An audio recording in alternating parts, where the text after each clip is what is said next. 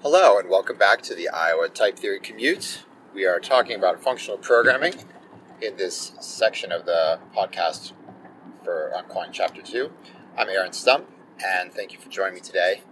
Last time I was talking a little bit about structured recursion schemes, and this is a pretty big topic of sort of subliterature in functional programming with some pretty hard to penetrate, at least for me, papers. But the basic idea, as I mentioned last time, just by way of review, is that, if we're interested in this sort of point-free style of programming for conciseness, and we might decide we're not interested in it, but if we were trying to write programs this way, we're just trying to build functions as combinations of other functions. So use combinators, higher-order functions to glue our functions together to do what we want. Then, the sort of gotcha was, as I explained last time, was sort of, well, how do you do recursion that way? How do you do recursive functions? To which the algebra of programming community, that's the terminology sometimes, or that's the name sometimes used for this style of programming, this approach to pure functional programming. And there's a great book called The Algebra of Programming by Bird. And goodness, I'm terribly sorry for blanking for a moment on the co-author's name. It's a really cool book. I'm working my way slowly through it, and it's very interesting and informative. And anyhow, so the algebra of programming folks say, yes, it's not maybe that obvious exactly how to do recursive functions, but we can tell you do them with catamorphisms.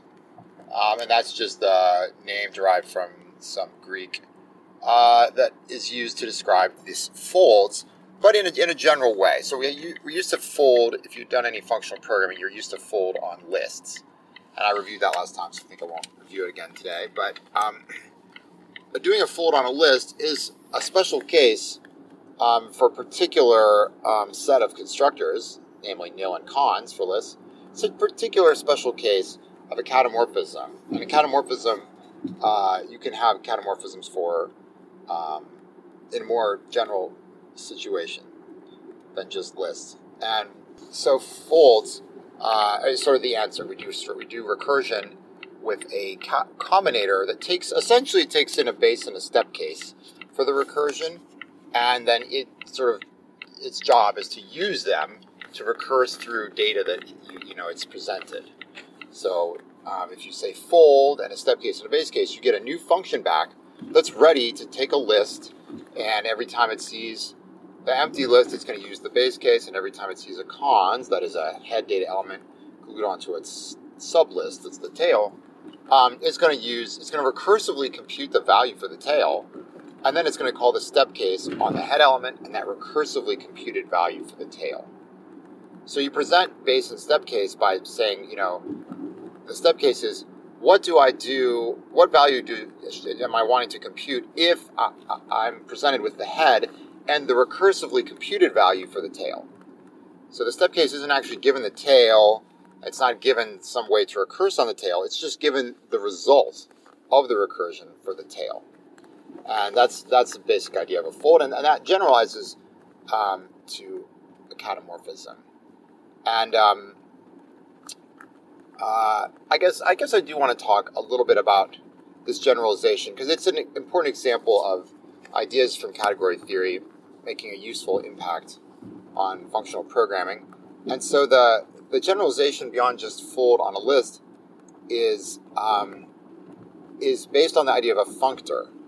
Now remember, we were talking about the very, very basic idea of category theory is that a category is some collection of objects and then morphisms that go between these objects. And there are some special morphisms are required to exist. Like every time you have two morphisms, one from A to B and one from B to C, there has to be a composition morphism in your mathematical structure in order for it to be a category. And there also has to be identity morphism. So for any object A, you have to have an identity morphism from A to itself, and it's an identity in the sense that, sort of algebraic sense, that it is an identity with respect to composition. So if you have identity morphism composed with F, you just get F. And F composed with identity morphism, you again just get F. So, anyhow, a functor, so the basic, as I understand, historically, category theory arose from thinking about certain kinds of, in some general setting, well, okay, I don't know if this is how it arose, but there's a major point is made in the category theory literature about structure preserving operations. So we have an idea, in abstract algebra, for example, you could have a group and a group homomorphism. It's something that preserves the group structure in a certain way. And in category theory, if, say, you're trying to map from one category to another category, well, one very basic kind of mapping from one category to another is a functor.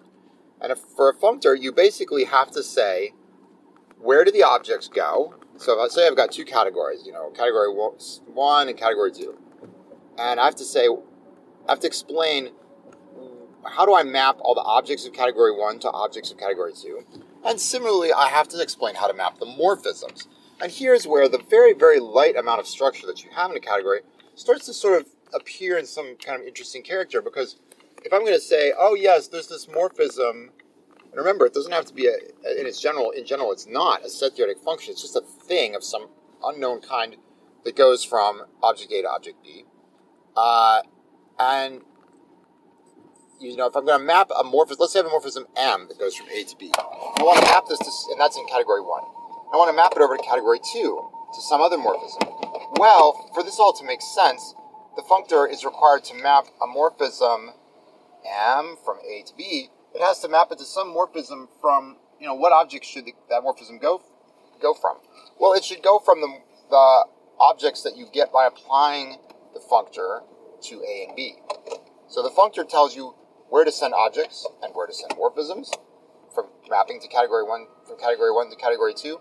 And it has to tell you, has to map the morphisms in a way that's sort of consistent with the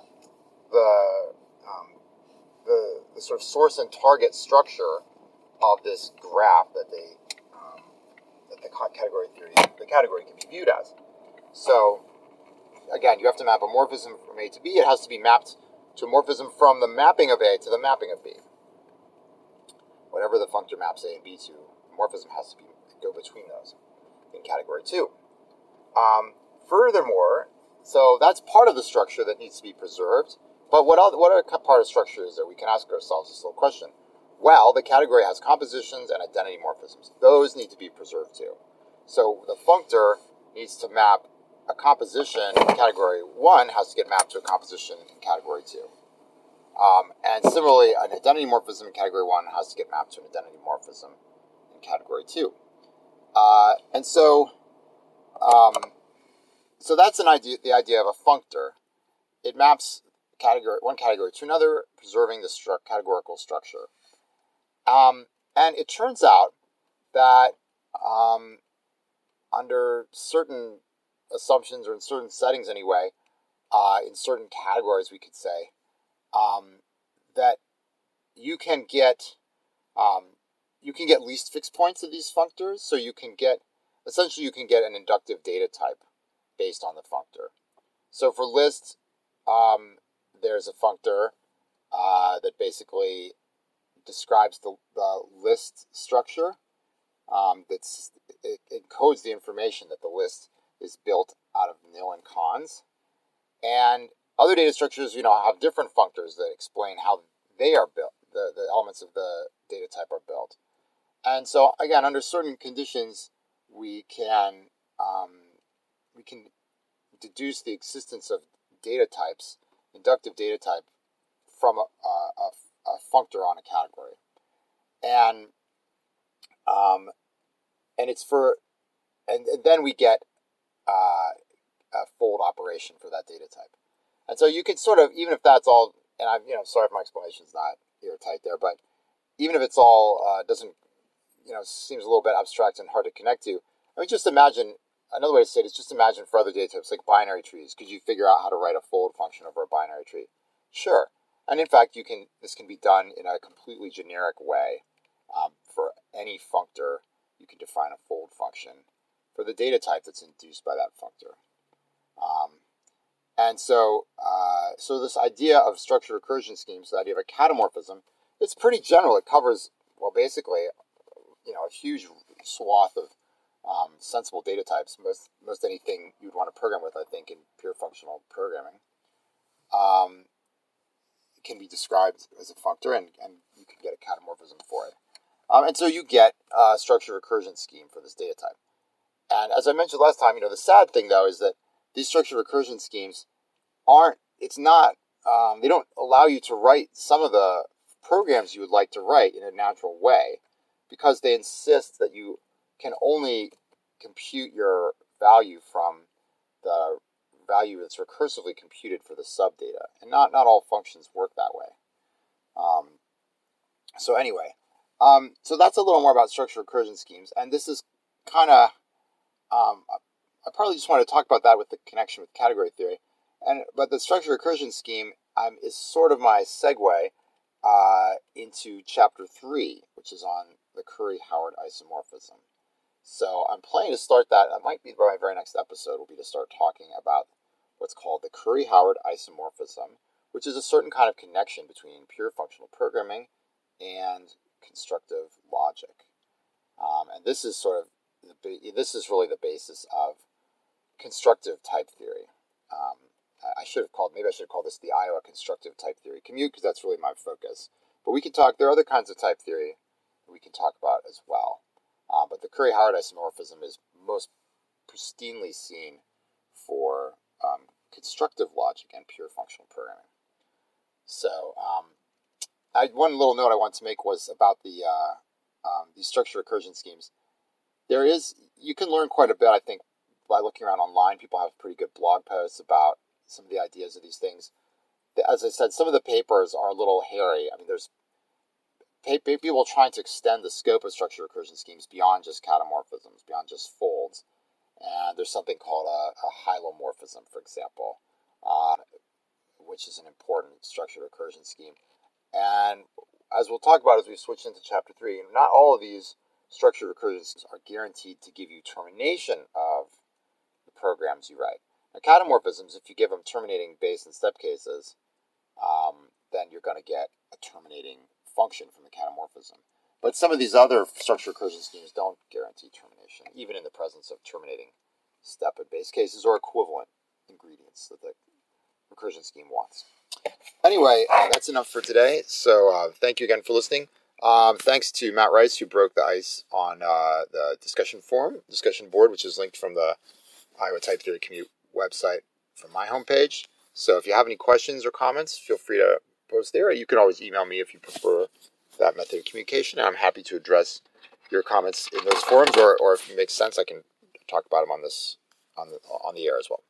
Okay, thanks again for listening.